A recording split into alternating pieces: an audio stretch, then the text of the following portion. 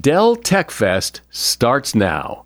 To thank you for 40 unforgettable years, Dell Technologies is celebrating with anniversary savings on their most popular tech.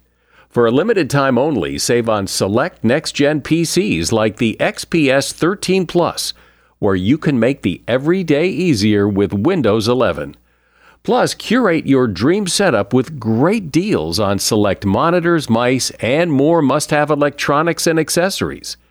When you shop online at Dell.com/deals, you'll have access to leading-edge technology and free shipping on everything. Again, that's Dell.com/deals.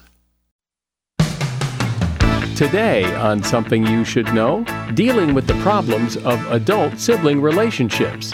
Then the amazingly effective strategy of using an alter ego in important moments that matter. I used this idea when I played football. I was 6 feet tall and like 159 pounds when I was in high school, but I played way bigger than what my actual size was because I never went out there as just quote-unquote Todd. I went out there as Geronimo. Also, just how much water are you supposed to drink every day? And it's been over 50 years since we first went to the moon, and you're about to discover some amazing things about our closest heavenly neighbor. We're working out that the moon is very slowly but surely moving away from us. And it's moving at a very slow rate. It's about sort of 3.5 centimetres a year, which is about the same rate that our fingernails grow. And as it spirals away from us, it actually picks up speed. All this today on Something You Should Know.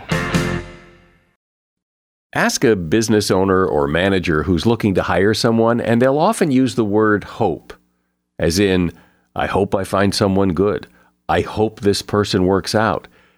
You don't want hope. You want to nail this perfectly because the right people can make all the difference to your business. No, you don't need hope. You need Indeed. Indeed is your matching and hiring platform with over 350 million global monthly visitors, according to Indeed data, and a matching engine that helps you find quality candidates fast. And Indeed doesn't just help you hire faster. 93% of employers agree Indeed delivers the highest quality matches compared to other job sites, according to a recent Indeed survey. What I think makes Indeed special is that it's not just names and resumes. It's a system that guides you through the hiring process to help you get the right candidate for the job. And what's really cool is Indeed's matching engine is constantly learning from your preferences. So the more you use Indeed, the better it gets. And listeners to this show will get a $75 sponsored job credit to get your jobs more visibility at Indeed.com/something. You just go to Indeed.com/something right now and support this show by saying you heard about Indeed on Something You Should Know. Indeed.com/something. Terms and conditions apply. Need to hire? You need Indeed. Something you should know. Fascinating intel, the world's top experts, and practical advice you can use in your life. Today, Something You Should Know with Mike Carruthers. Hi. Do you have siblings? I have 4 siblings, and we're all spread out all over the country. And as you know, if you do have at least one brother or sister, those relationships can change quite a bit as you move from childhood to adulthood. The number of Americans who are completely estranged from a sibling is actually pretty small, probably less than 5%. Yet only 26% of 18 to 65-year-olds report having a highly supportive sibling relationship. 19% have an apathetic relationship, and 16% have a hostile one.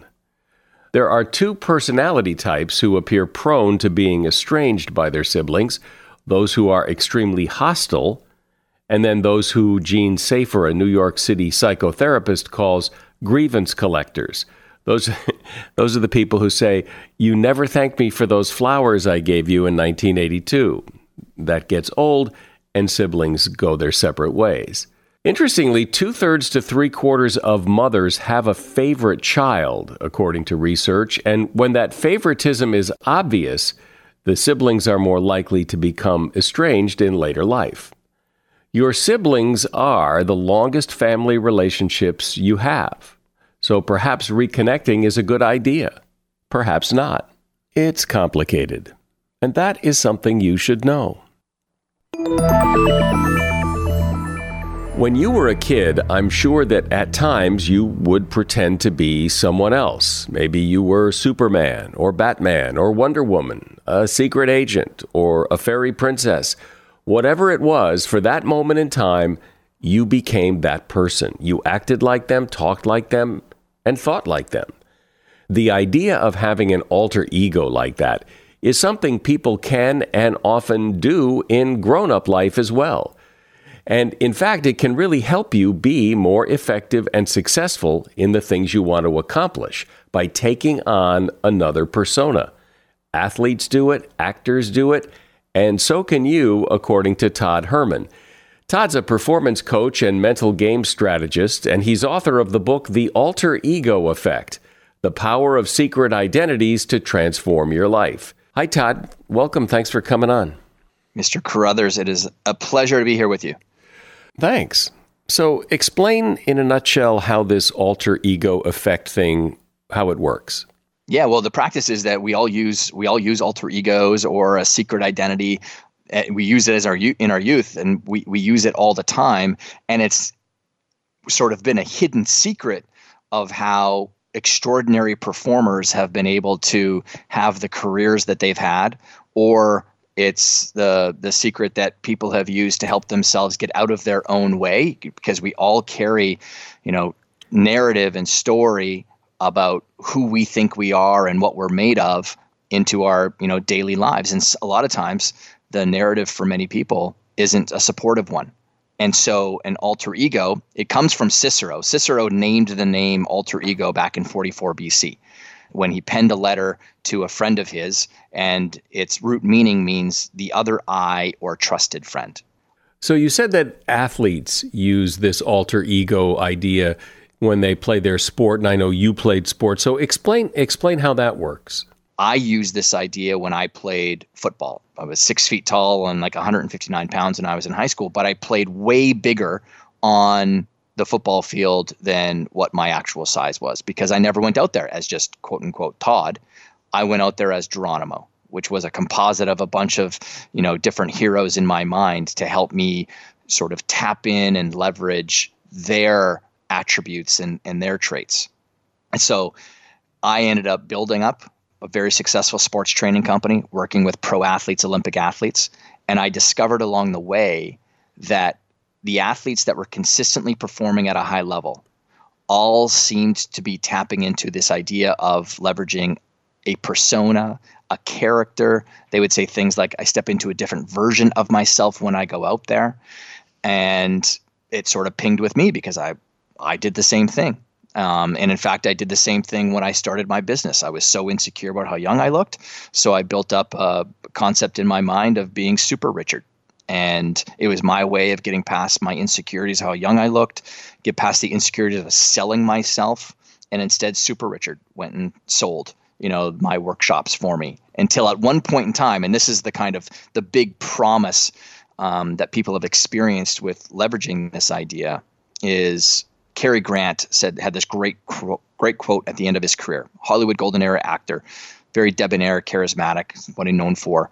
And he said, I pretended to be somebody I wanted to be, and I became that person, or he became me, but at some point in time we met. And the only thing I would change there is, instead of pretended, is I activated somebody I wanted to be. How do you do this? How do you activate your alter ego? How do you turn it on? How do you turn it off? What's the process you go through? How we activate this idea is, first, we always act through identities for specific roles and fields of play that we have in life. No one person on the planet is one identity. In fact, the psychology world for the longest time trotted out that idea, thinking that the people who had identified themselves with having a single self or a single identity were the healthiest mentally. It's categorically false. It's not true. And they've entirely backtracked on it. Now we understand, or they understand, I've understood this for a very long time, that we have multiple selves. that are all congruent with the many roles that we play in life. And I say all this to answer the question. Okay, so how do we activate it? Pick a very specific role or field of play that you have in life, and that's frustrating you possibly right now because you're not showing up like you want to, or you're acting so insecure, you're so concerned about the concerns, the worries, the judgments that other people might be placing on you, and it's trapping you, right? Like you're not getting all of your skills out there possibly. You're not taking the actions that you want. That's a great place to start. So whether it's business or whether it's, not going to the gym or something, find that. And then we want to, okay, well, how would you most want to be showing up there? Okay, so I get the fact that you're not showing up the way that you want to, but how would you most like to show up? And then if that's the case, who represents the traits, the qualities, the abilities that you would love to start, revealing on that field of play? And that question starts to allow us to find the inspiration for the alter ego that we might use. Okay, so whether it's, people automatically go to and think about superheroes. But in fact, the inspiration comes from many places. Kobe Bryant used the Black Mamba. Other athletes have used, say, the idea of a machine, like Jerome the Bus Bettis. Beyonce used Sasha Fierce. So the mistake people make is, I understand that you can use this for sports or you can use this for entertainment, but, I'm a sales professional. Yeah, well, you're performing just like everyone else is. You might not be on a stage in front of 110,000 screaming fans or something, but at the end of the day, we're all performing. It means we're all trying to bring our best to that moment so that we get a specific action to happen. I think that's such a great idea because everybody has been in that situation where it's, a job interview or you're meeting somebody and you feel intimidated by the situation, maybe because there's a lot riding on it, and you're acting exactly how you don't want to act because you're so intimidated by it. And this is something that you can kind of pull out of your bag of tricks to help overcome that, I guess, right? Yeah, absolutely. It's the power of how our mind can create different worlds, right? It's our creative imagination is the great superpower that human beings have. And we dim it, we mute it, and we walk away from its use as we get older many times. And yet the people that are tapped into it in its purest form, and they end up being super creative and coming up with like amazing ideas, are young children. 0 to 7 is when you're most tapped into the creative imagination because it operates in what's called the theta brainwave state. But then we get older and we start thinking about the things that we did when we were younger, and we go, oh, that was us being childish. And that's the wrong label to put on it. It was you actually acting through our most creative genius that we have. And so to your point, when we get into those situations, we get so caught up in our own head about worrying about what other people are thinking of us. And all of that thought ends up stopping us from acting through the real abilities that you do have. I mean, I've been doing this for 22 years. I've worked with individuals for over 16,000 hours one-on-one. There is no new objection. There's no new issue. There's no new whatever it might be, a pebble in someone's shoe that I haven't seen and solved. And I know that human beings place way too much value on what people think of them, and it stops them from taking the actions that they want to take. And an alter ego allows you to create some emotional distance from your own identity. And now that alter ego that you've built can help go out and truly express the real abilities that you have. This isn't about being inauthentic and trying to deceive or trick other people. That's not what its purpose is. Its purpose is to actually reveal more of what you are made of. So I'm speaking with Todd Herman about alter egos. Todd's book is called The Alter Ego Effect: The Power of Secret Identities to Transform Your Life. Always find what you love and love what you find at Total Wine & More. With so many great bottles to choose from at the lowest price, it's easy to find your favorite Cabernet or Chardonnay. Or maybe you're more of a whiskey drinker. One of their single-barrel bourbons is sure to please. With a little help from one of their friendly guides, find the perfect bottle that's just right for you. Hosting friends or family and don't have time to shop in-store? No problem. Total Wine & More makes it easy to get everything you need for any occasion with curbside pickup and delivery. But you know what the best thing about shopping at Total Wine & More is? That every bottle comes with the confidence of knowing you just found something amazing. With the lowest prices for over 30 years, find what you love and love what you find. Only at Total Wine & More. Curbside pickup and delivery available in most areas. Visit TotalWine.com to learn more. Spirits not sold in Virginia and North Carolina. Drink responsibly. B21.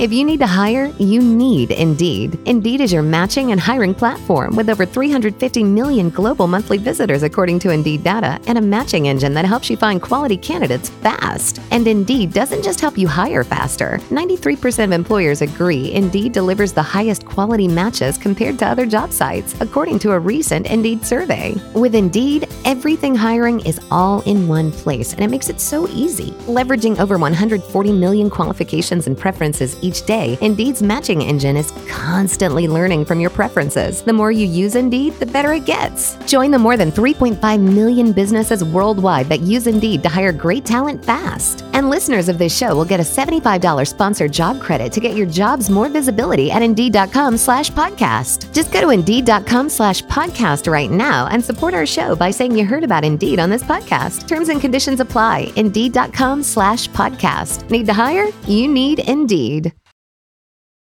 So, Todd, I can imagine someone listening to this and interpreting what you're saying as pretending to be someone you're not. That by doing this alter ego thing, you are putting on this mask and pretending to be someone who isn't you. You're not being authentic. You're pretending.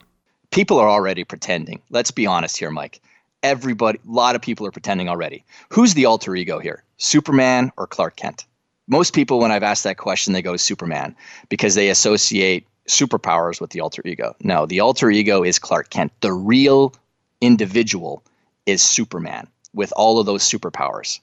He puts on the glasses to become the mild-mannered version of himself so that he's accepted by society. And my contention to most people is that most people are walking around as Clark Kents out there. They're wearing a mask and they're trying to fit in, be accepted. Why? Because it's built into the very biology and development of the human species. Because, 10,000 years ago, if we were ever kicked out of the tribe, that means we're probably going to die on the plains, kind of thing. And we still have that rooted inside of us, that we're so worried about the tribe, kicking us out. I'm very fortunate because I've worked on the mental game stuff for a long time. I'm also very fortunate because I've been around the most elite human performers on the entire planet in business and in sport. And I can tell you the people who operate at the very top do not live inside the same paradigms that the people in the average middle do. The average middle loves to talk about authenticity. I have never once heard an extraordinarily successful business person that I've worked with or athlete ever concern themselves with being authentic to other people. What they care about is that they're going and doing ambitious things, and the act of doing ambitious things demands that they are constantly bumping up against new comfort zones. And on the other side of that comfort zone is a new identity that they need to create for themselves or they need to move and shift into. So what we're not doing is showing up as Arnold Schwarzenegger and pumping our chest out when we're 98 pounds and all that kind of stuff. No, it's about what are the traits that he used to help him to evolve into. So he went in with extraordinary discipline and focused. A 98-pound kid can go in with extreme focus and discipline into the gym. What else did he do? He always brought his absolute best to it. He never let what he felt would be his last rep get into his mind and make it his last rep. He always asked himself, there's another rep inside of me. You can do the same thing at 98 pounds. It's not about faking like you're that person. It's about understanding at the root core kind of emotional and mental side of them, what were they bringing to it? So is this all, or is this mostly mental? But don't you have to also act the part? If you're going to be this alter ego, don't you have to appear to be this alter ego? It's both. So there is a psychological principle called enclothed cognition. Enclothed cognition is that human beings attach meaning and story to the clothing that other people wear and that we wear. So a study was done at the Kellogg School of Management where they brought a bunch of students into a room and they got them to do this test where it was an eye test where it had the word of a color, but it was colored differently. So it would be like the word yellow, but it was in orange, or the word red, but it was colored in blue. And because our brain sees color before we see the words, it's actually very difficult to say the actual word. And that's actually what the test is you got to say the words that you're seeing on this grid. So they brought these students in and they timed them and they tracked how many mistakes they made while they were going through this little test. Okay, so they leave, they bring in another set of students, and this time they get them to put on a painter's coat, a white painter's coat, and they get them to do the test. So they're trying to say the word despite the fact that it's colored in differently. Track the test results and time them, and then they move on. And then bring in another group, and this time the group puts on the exact same white coat, but this time they're told it's a lab coat or a doctor's coat. And then they do the test. Well, what are the differences? The people who wore the lab coat or doctor's coat were able to do the test in less than half the time, and they made less than half the mistakes as the other two groups. Why is it? Because the moment that they put on the lab coat or the doctor's coat, they enclosed themselves in the cognitive traits of someone who's detailed, methodical, and careful. All traits that helped them execute that test with success. But the people who wore the painter's coat, who have now just activated the traits of creativity, expression, and imagination, got the exact same results as the people who were just in their plain clothes. Now, when they gave them a creative test, now all of a sudden the people wearing the painter's coat got better results than the people who were wearing the doctor's coat. So to your question, does it change the way that you look and feel? Absolutely it can. All of a sudden someone starts walking taller. They feel more confident because they know that they're acting through this more powerful force for themselves. But the more important part of it for me is I'm seeing them change on the inside. I'm seeing them speak more confidently or think more confidently about themselves. Another great study that was done was at the University of Minnesota, where they brought a bunch of 4 to 6 year olds into a room, gave them an unsolvable puzzle, and they wanted to see just how long they would stick out this unsolvable puzzle. They were measuring grit and perseverance. So they tracked the information, but the surprising part of it was that they were also able to see how they were talking. And they would say things like, "Oh, I'm not good at puzzles. I quit. This is too hard," things like that. Then after they were all done, they brought in this rack of costumes, Batman and Dora the Explorer costumes specifically. And they got them to pick their favorite one and put it on. Then they brought in another puzzle that, again, was unsolvable. And this time, they stuck with it far longer than they did before. And they would say things like, "Batman won't quit, so I won't quit. Dora the Explorer always finds a way, so I'm going to find a way." Probably the greatest takeaway that people can have from this conversation is this. We as human beings always act through whatever we associate ourselves with. And most people have created an identity for themselves that is not a true representation of what their capabilities are, because they've been buried under years of conditioning, under negative self-talk, under negative impressions from the outside world, and they think that that's them, and it's not. Were those kids being fake because now all of a sudden they stuck with their puzzles longer, or were they being fake because now they were thinking more positively about themselves? Absolutely not. So it would seem that dressing the part would help too, wouldn't it? Martin Luther King did this. Martin Luther King went out and purchased a pair of non-prescription glasses. And he felt like he was carrying such an important mission and movement forward, and he didn't want his insecurities to get in the way of that. So when he was sitting down to put pen to paper for those important speeches that he was writing, he would put on those glasses and activate what he called his distinguished self, to say the things that needed to be said in an articulate and charismatic way, so that he could move an entire group of people forward with nonviolent action. And, I did the same thing when I was so insecure. I went out, I used a pair of glasses as well to help me activate, I called it my reverse Superman. I put on a pair of glasses to be more intentional about how I was showing up. And then just like Cary Grant said, I ended up becoming the person that I most wanted to be.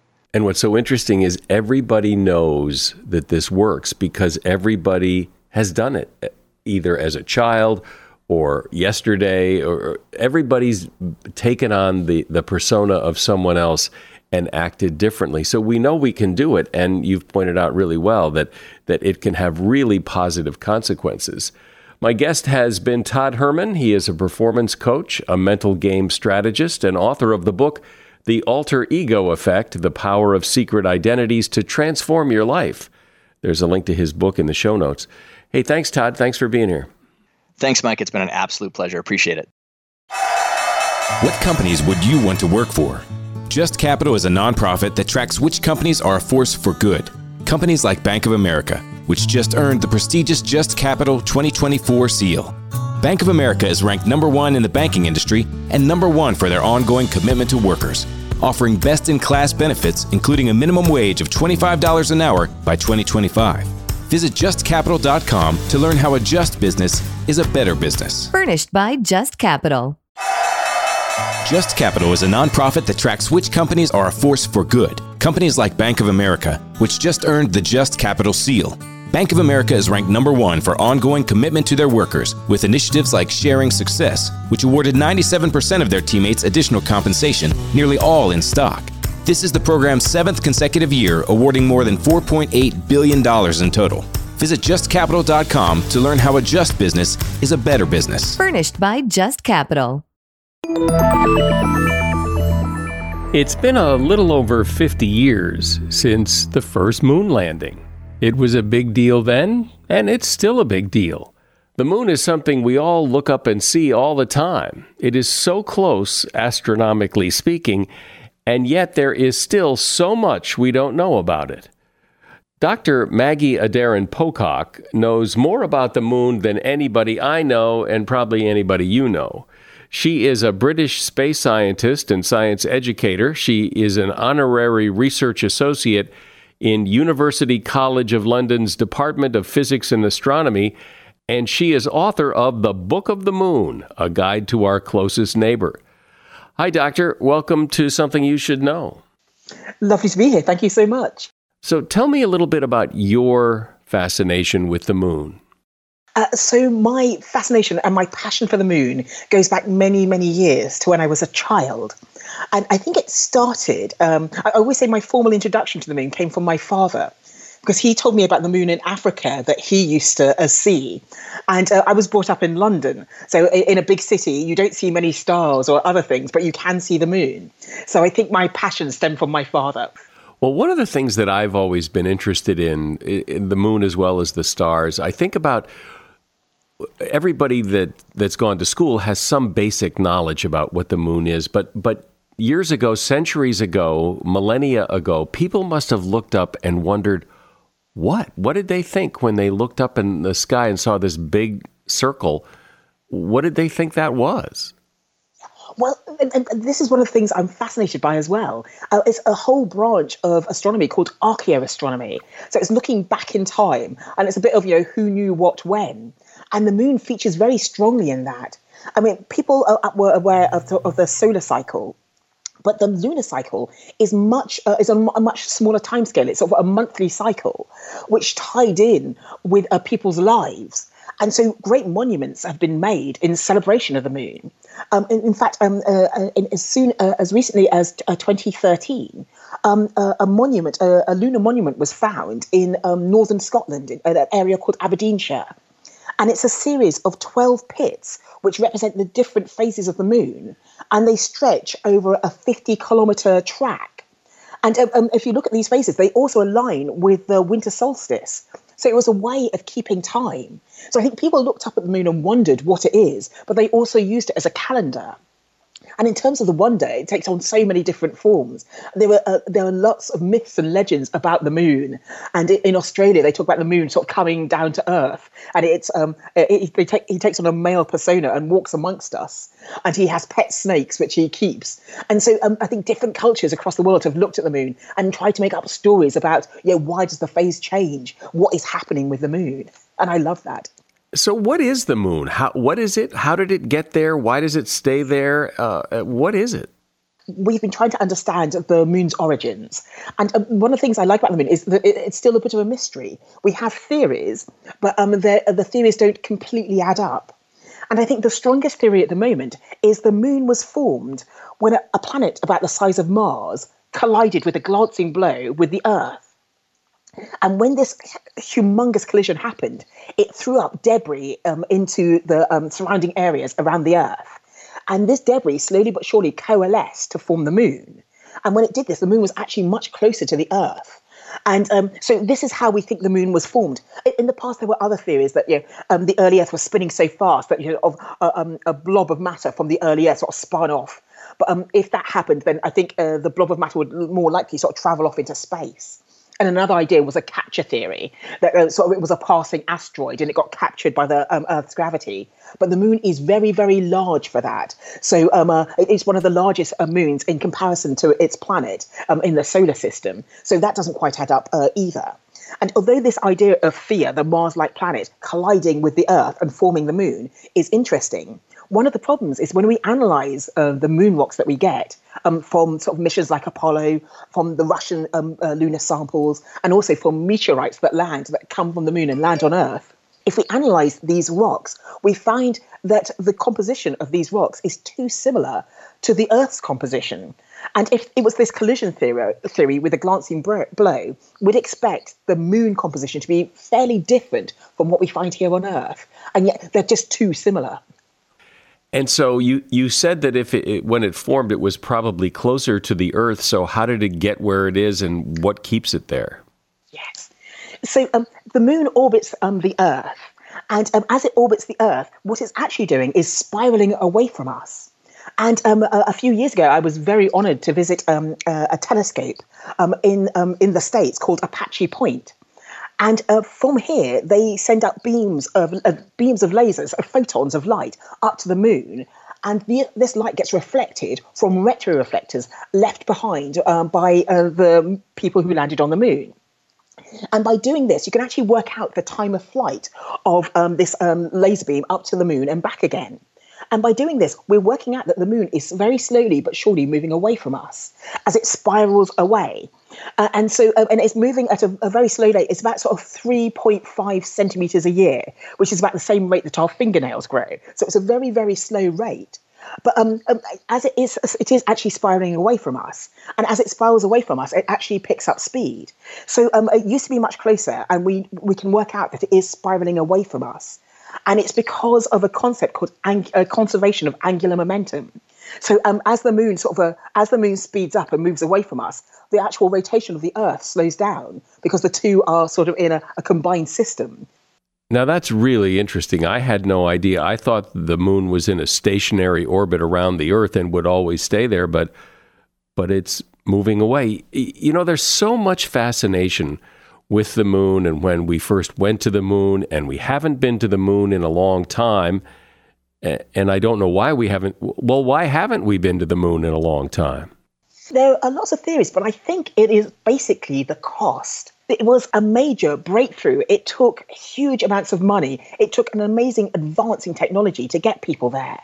And it's quite interesting because if you look at sort of the viewing figures for the first moon landing, the Apollo 11 landing, I think 20% of the world's population watched that happening. So it was an epic event across the world. But as the subsequent moon landings occurred, people just sort of lost interest. They sort of, we've seen it, we've done it. And so to be spending that huge amount of money on something that people felt was sort of we almost had it in the bag, it didn't make much sense. So they reined back on the money. And to me, it's been as if we've been having a sort of a relationship with the moon, and we sort of get all excited about it, and then our excitement sort of dies down. But now we're in an interesting time because there's a resurgence in sort of moon exploration. So many countries are sending sort of orbiters and landers to the moon because people are seeing that the moon could be of benefit to us in the future. Well, that is a question I think a lot of people have is, what is the benefit, given the cost, what is the benefit of going to the moon, besides the fact that it is an incredible accomplishment to get from here to there and to put men on the moon? Scientifically, that is pretty amazing. But beyond that, what's the potential? There's the science of the moon, and that's what sort of gets me excited.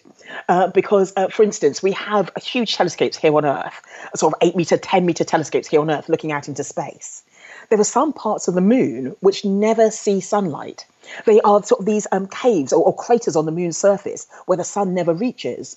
So if you could build an optical telescope in one of these craters, it would be able to do astronomy 24/7. So that would be wonderful in itself.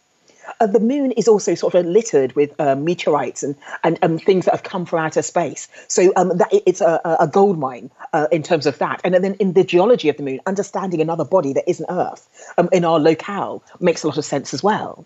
But I think if we're going to go back to the moon, it's going to have to be a commercial push to get there. And so I think what people are thinking of is, what does the moon have that we don't have here on Earth? And there were many things that come up with that. People talk about fusion as the sort of energy source of the future, where you take atoms and you put them in high pressures and very high temperatures and fuse them together. And that produces sort of new elements, but it also releases energy. And it's the conversion of Einstein's E equals mc squared equation. You lose some mass in this conversion when atoms are fused together, and you create energy. And for a very small amount of mass, you create huge amounts of energy. So it's a very efficient way of doing it. One of the ways we could do fusion is by using a substance called helium-3. And that is, I won't say it's abundant on the moon, but that can be found on the moon. It's one of the things that is given out by the sun. And because the moon has no atmosphere, it's deposited on the moon. And so it could be mined there in the future. Another thing is that I mentioned that sort of the moon has a day cycle, which is 2 weeks of daylight and 2 weeks of nighttime. And so if you put solar panels on the moon, you could generate sort of a huge amounts of energy. The moon just has a very tenuous atmosphere called an exosphere. And so sunlight hitting the moon, it hits it hard. And so if you had these solar panels on the moon's surface, you could generate vast amounts of power, beam that power back to Earth, and therefore sort of utilize the moon again in a commercial manner. So there were rare earth metals that we are getting harder to get here on Earth, mainly due to where they're found. But they are available on the moon. And when it becomes cost effective, we might start mining those on the moon's surface. So what is the moon if you were standing on the moon and you reached down and picked up moon dirt? And apparently it's not green cheese, as it was once thought. What is it? What's the moon made of? Yes, when the moon first formed, it was a hot ball of lava, effectively. And over billions of years, it has cooled down. And it was also one of the main features of the moon is the craters.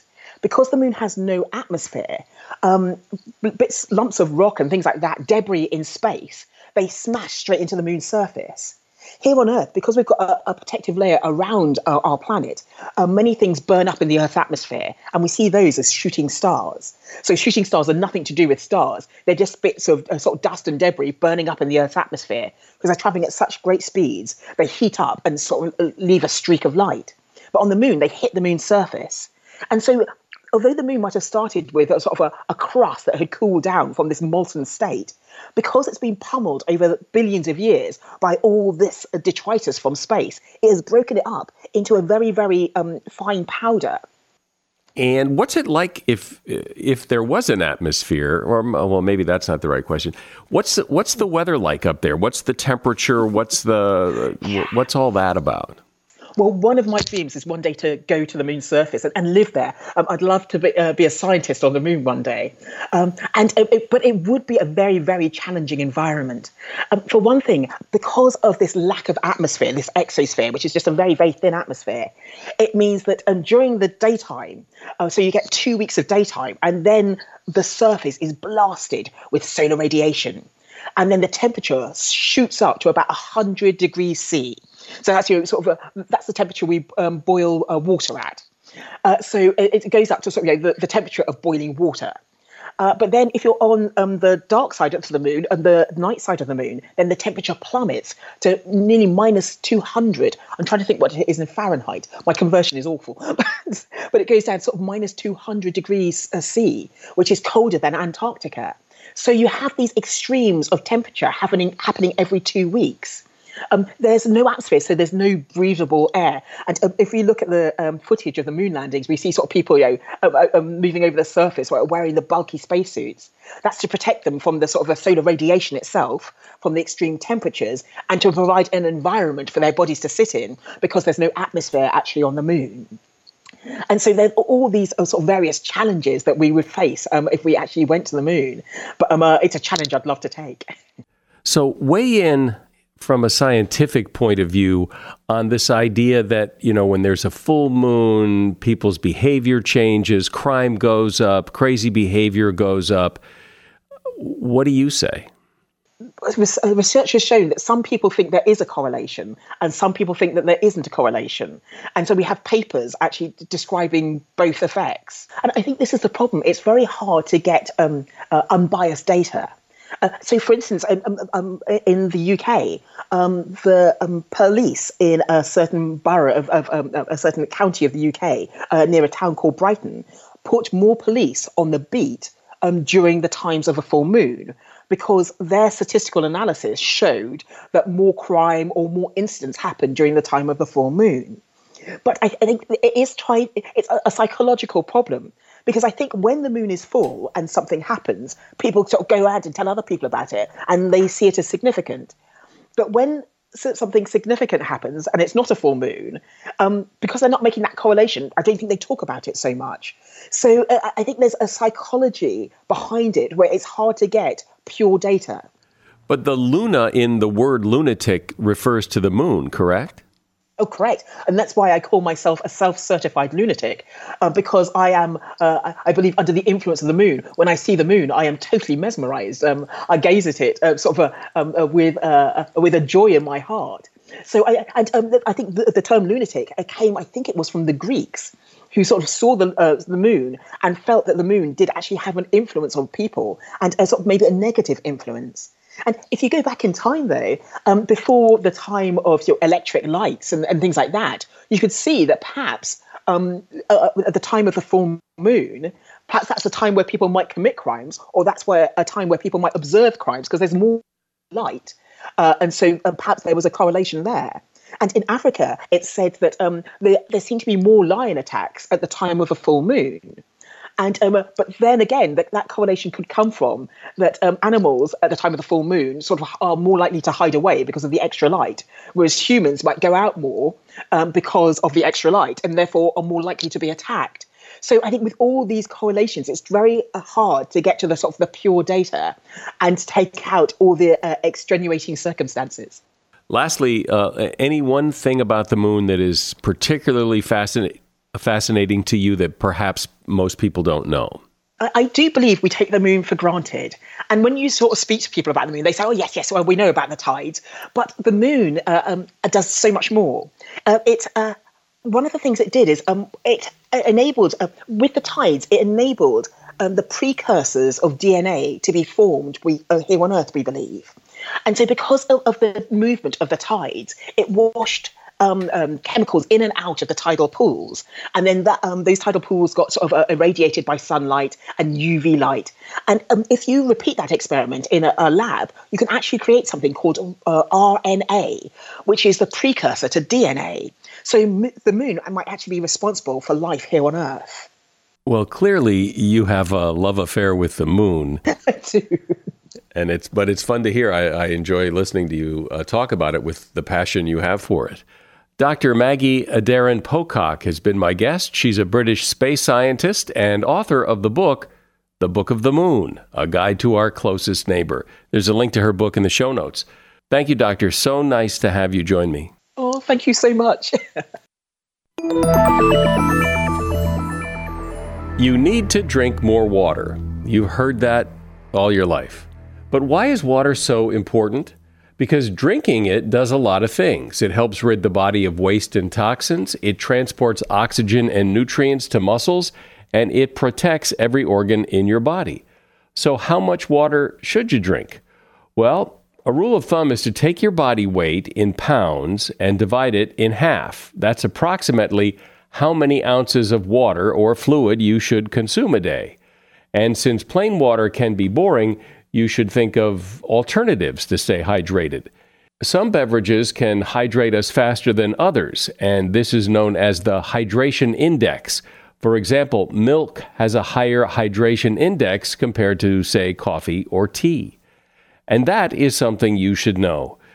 You know, ratings and reviews, they're like the lifeblood of podcasts. We need them. So please leave a rating and review for this podcast. I'm Mike Carruthers. Thanks for listening today to Something You Should Know.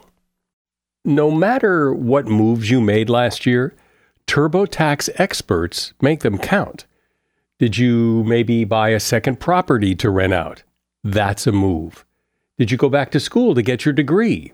That too is a move, a smart move.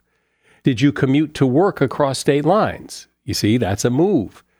Did you relocate for a fresh start? Well, that's the definition of a move. Maybe you moved into a houseboat instead of a house.